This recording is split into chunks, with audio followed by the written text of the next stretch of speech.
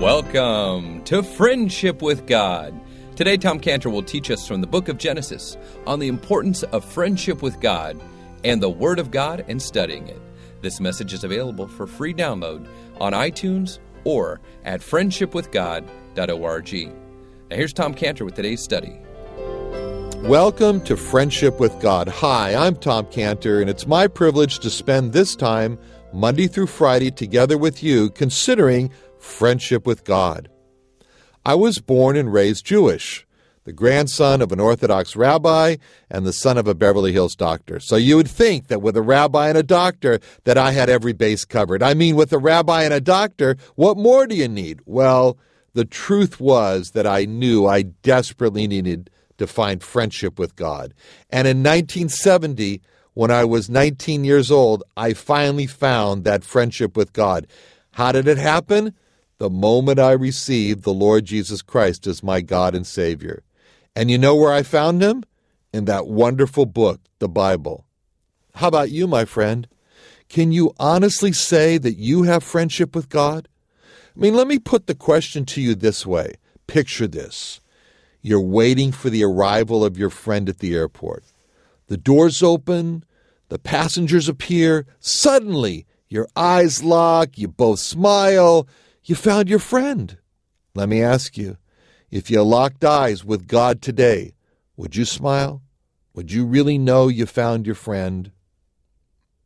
Well, God wants this friendship to be yours. And there are three kinds of friendship with God.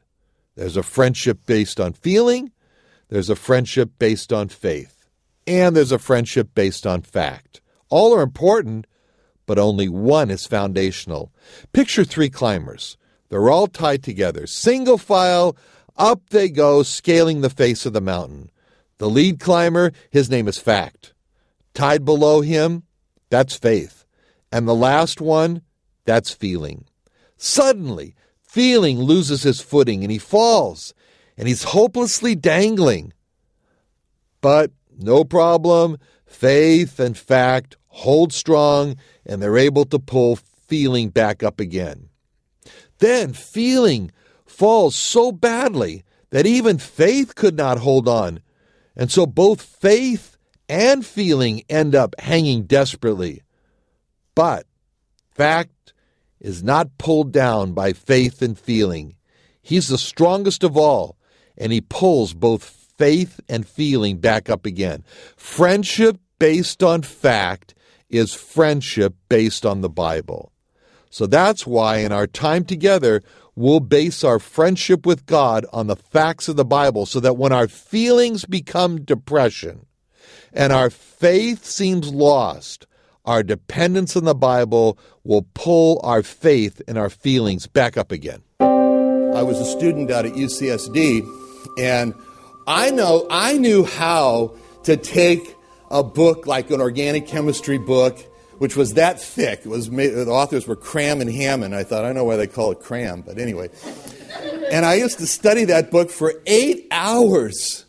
And it was hard. You had to memorize all that stuff. Anyway, and I could regurgitate it. You know, I didn't believe in evolution, but I took developmental biology, and I could regurgitate. I knew what they wanted to hear. So I was into that practice with books of studying them so that I could regurgitate it back. When I came to the Bible, I said, I don't want to do that with this book. I don't want to simply study and tell you things that this person said or that person said, isn't this interesting, and all this kind of stuff. I wanted to understand myself. That was my first priority. Then I wanted to become an effective teacher of simple truths. Simple truths. That's what I wanted to do. You know, if all I ever taught was John 3:16, that would be enough. Because I still am marveling at that verse. How can it be that thou, my God, shouldst die for me? How could that be? That would have been enough. And so what I want to do, what I've wanted to do since then, also is to stimulate your thinking and my thinking with verses that will, as the Bible says, renew our minds, so that we'll come to know the Lord Jesus Christ more. And if we do that, then I'm successful, because I'm not here to entertain you. And there are many, many ways or many angles to teach this book. For example, you could teach the Bible from a scientific apologetics angle. I'm a scientist. We could do that. We could talk about amino acids and the DNA code and we could do all that. And information, and in the beginning was information, and there's nothing wrong, but we could do that. That's one way to counter all the Bible critics. We can teach the Bible from a historical angle so that you understand who begat who, and the lines of Israel and the lines of Judah, and the kings. Oh boy, which one was which? The good, the bad, mostly all bad, but anyway, a few good ones in there. We could teach the Bible from the angle of what do the original languages say. We can teach the Bible from certain points or topics which are really important, and they are. We can talk about abortion and certain items and things like that. If we're going to do a building project here and we need volunteers, we can really know everything about Ezra and Nehemiah and building the wall. We can do that. But you have to choose the angle from which you're going to approach the Bible, study the Bible, or teach the Bible. You know who did this, and you know who made it very clear to us? John, the Apostle John. He chose what he was going to bring out or emphasize or teach in his gospel. And he didn't make it a secret. He told us at the end of his gospel why he wrote what he wrote. Turn to it. It's interesting. In John 20, verse 30 and 31, he didn't state it again, but the last verse of his book in chapter 21, he says, there's so much that could be written that I suppose all the libraries in the world couldn't contain everything about the Lord Jesus. But what he says here is his angle in John 20, verse 30. He says, many other signs truly did Jesus in the presence of his disciples, which are not written in this book. What's he saying there? I filtered. I took what I wanted. I chose certain points. And he said, so John, what was the basis for your filtration? What is the basis for your choice about what you chose to teach, what you chose to emphasize? Where's your angle, John? That's verse 31. These are written that ye might believe that Jesus is the Christ, the Son of God, and that believing ye might have life through his name. See what he does? He gives us his angle. He says, my goal, among all the many things that I have picked out and filtered and put forward in this gospel, is that I want three things to happen. One, I've chosen these things in the Gospel of John so that you will believe that Jesus is the promised Messiah. He's the one. He's the one sent by God. Second, I want you to believe, that's why I've picked these things out, that he is God the Son. God the Son. We're going to talk a lot about God, the great word Elohim, which is a plural word, and the three persons that it make up that Elohim. That's God the Father, God the Son, God the Holy Spirit. You say the Son of God, which is written here, you have to say in your mind, that means God the Son. It's Abba Elohim, Father God. It's Ruach Elohim, Spirit God. And it's Ben Elohim, Son of God. He says, I want you to believe that he is God. He is God the Son. And then he says, I want you to believe that, but I want your belief to be of such a quality or such a type that it causes you, it draws you to put your trust in him, to make him your God, your Savior. And if you do that, John says, I know my God, and he's promised that he'll give you eternal life. So he's written these things because he wants us to have eternal life, and he wants us to have eternal life by enlightening or renewing our minds by the things that he's brought out. That's his goal. I don't want you to leave this class and say, now that was a good lesson today. I don't want you to say that. I don't want you to leave the class and say, now that was a good teacher. I don't want you to do that. What I want you to do is I want you to walk out of the class and say, now that's a great Savior. Because if you say that, I did my job. That's my goal. So I want to tell you that as we start off from the very beginning. Now, having said all that, now we can turn to the actual study in our text, which is Genesis 1. All right, we're going to go right to the beginning of the beginning. Book of Beginnings, and we're right at the beginning of it, Genesis 1. Follow along now. I'm going to read for you the first 5 verses. In the beginning, God created the heaven and the earth. No more contested statement in the Bible than that. No more attacked part of the Bible than that. In the beginning, God created the heaven and the earth was without form and void, and darkness was upon the face of the deep. And the Spirit of God moved upon the face of the waters. And God said, let there be light. And there was light. And God saw the light. It was good. And God divided the light from the darkness. God called the light day, and the darkness he called night. And the evening and the morning were the first day. All right, now here we are. We're going to study the first book of the Bible. It's a good day. First book in the Bible. Let's start at the beginning of the book.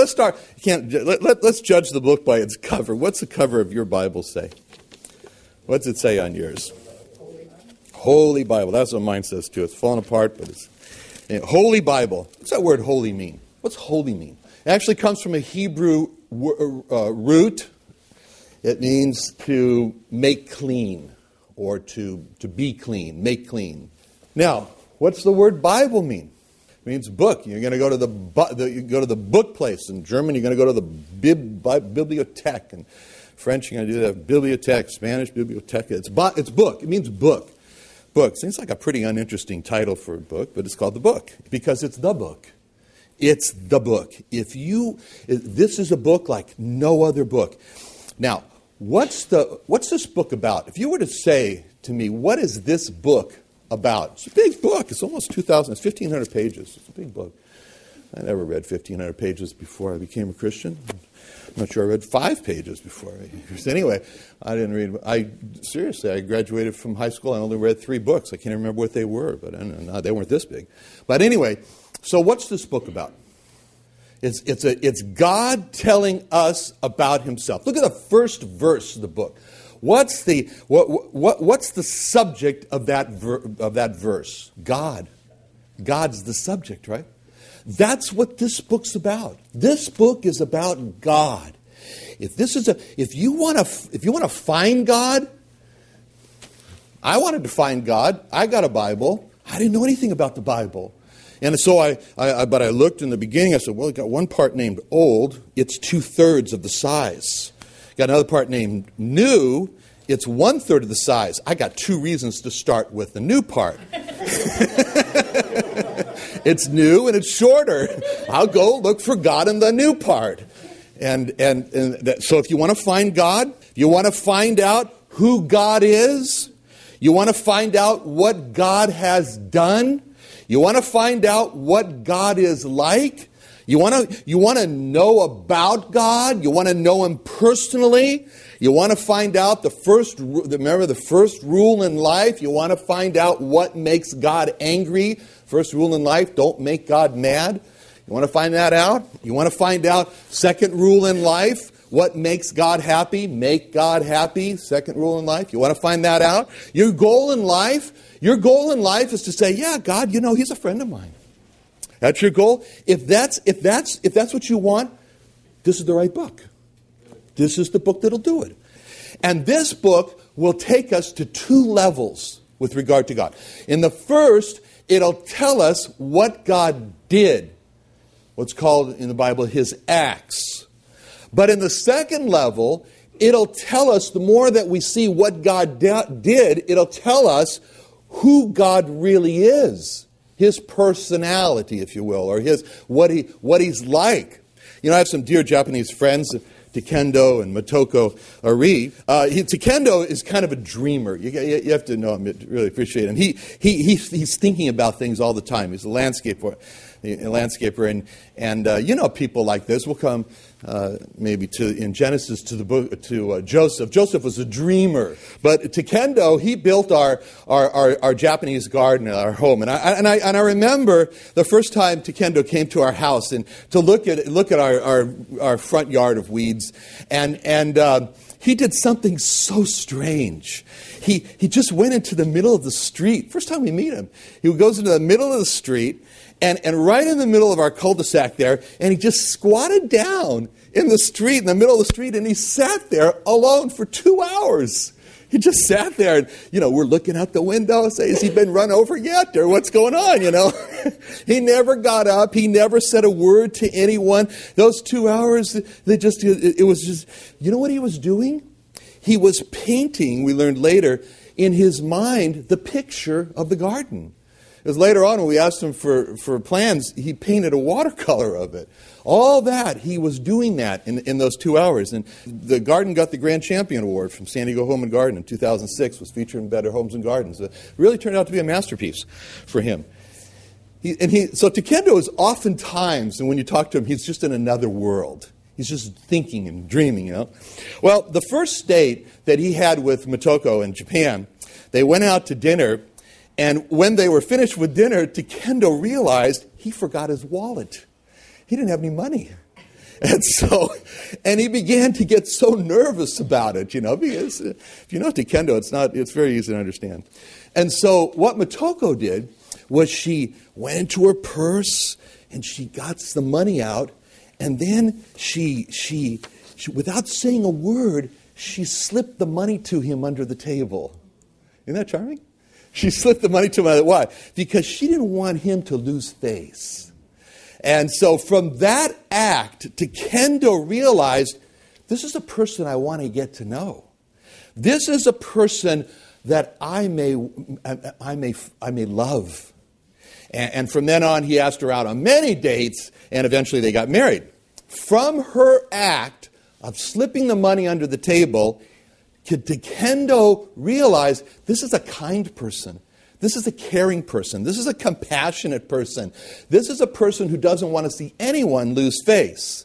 Now, the first time I met my wife, Cheryl, she told me that she wasn't Jewish, but she loved the Jewish people. I thought, that's interesting. But I found her to be a great listener. Later, I found out that when we would talk on the phone for hours, that she, not just with me, but with others, would take a notebook and take notes of the conversation so that later she could review what was said and think about it, pray about it, things like that. I found that to be so interesting because from that act, I learned she is a sensitive person. She is a caring person. She is a person who is interested in other people and has time to listen. And so from that act, I wanted to go out on more dates. And we did go out on more dates. And I just couldn't get enough of her. So eventually we got married. This book tells us what God did, his acts. And when you sit down with this book and read it, you know what it's like? You're going out on a date with God. This is a book that you go out on a date with God. You learn about him. And just like with Takendo Motoko and Cheryl and I, the more you learn, the more you're interested and you're drawn to, and you say, I can't get enough of God.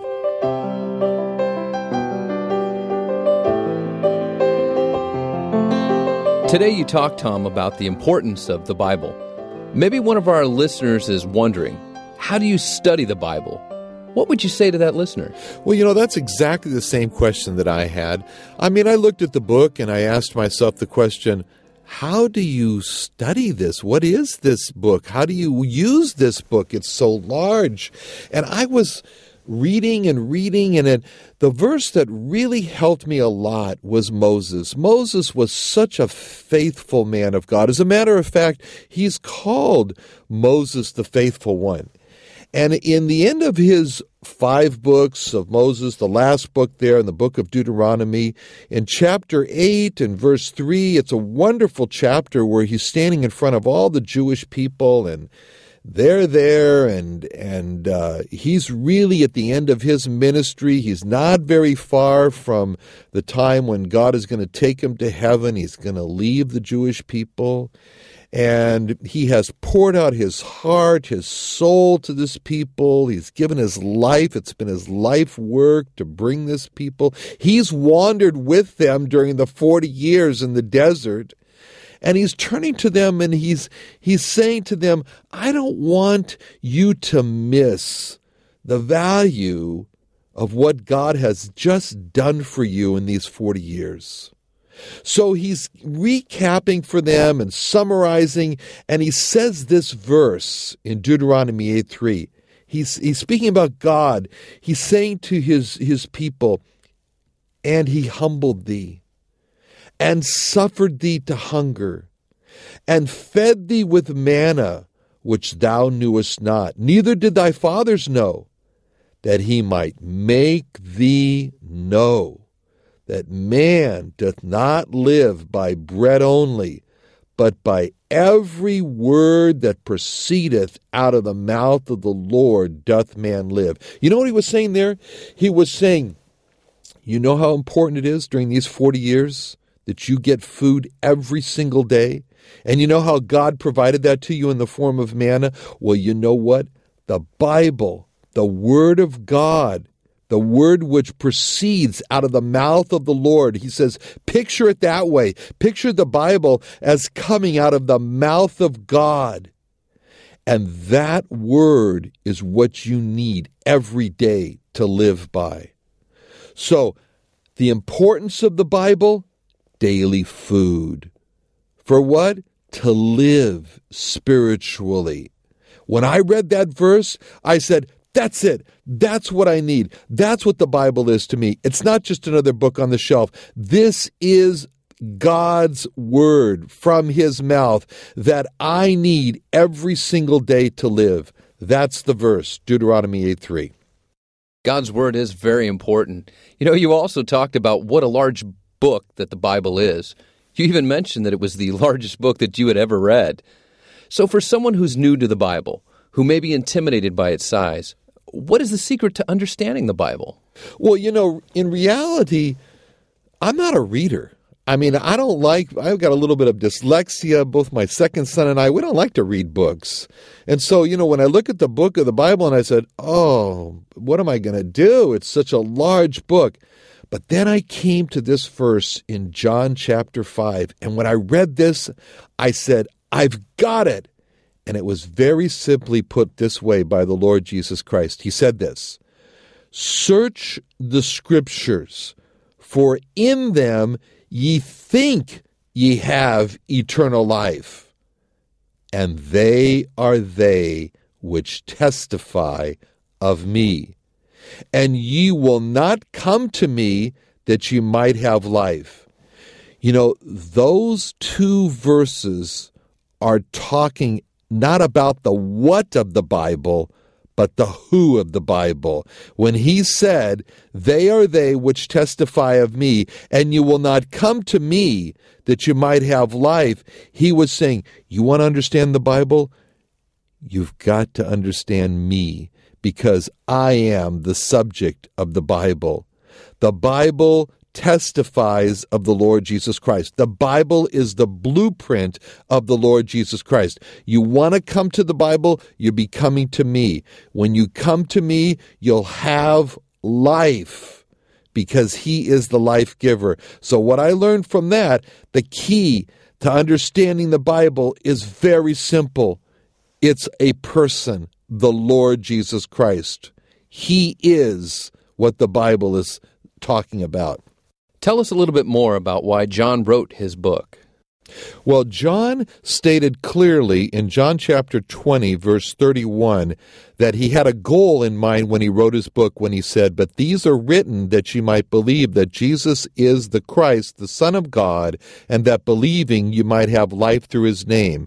So he said that he wrote what he wrote so that we would believe that Jesus is the Messiah, that he is God the Son, and that in believing these facts we would have life through his name. And that's why, above what he wrote of the passage of Thomas, who confessed the Lord Jesus Christ as his Lord and his God. Thank you for joining Tom Cantor and the Friendship with God radio program today. Now, this wonderful Bible teaching radio program that exposes the Old Testament with the New Testament is a listener-supported program, and we need your support. Call us now at 1-800-247-3051. 1-800-247-3051. Again, that's 1-800-247-3051. Or go to friendshipwithgod.org. friendshipwithgod.org, or 1-800-247-3051. Thanks for listening.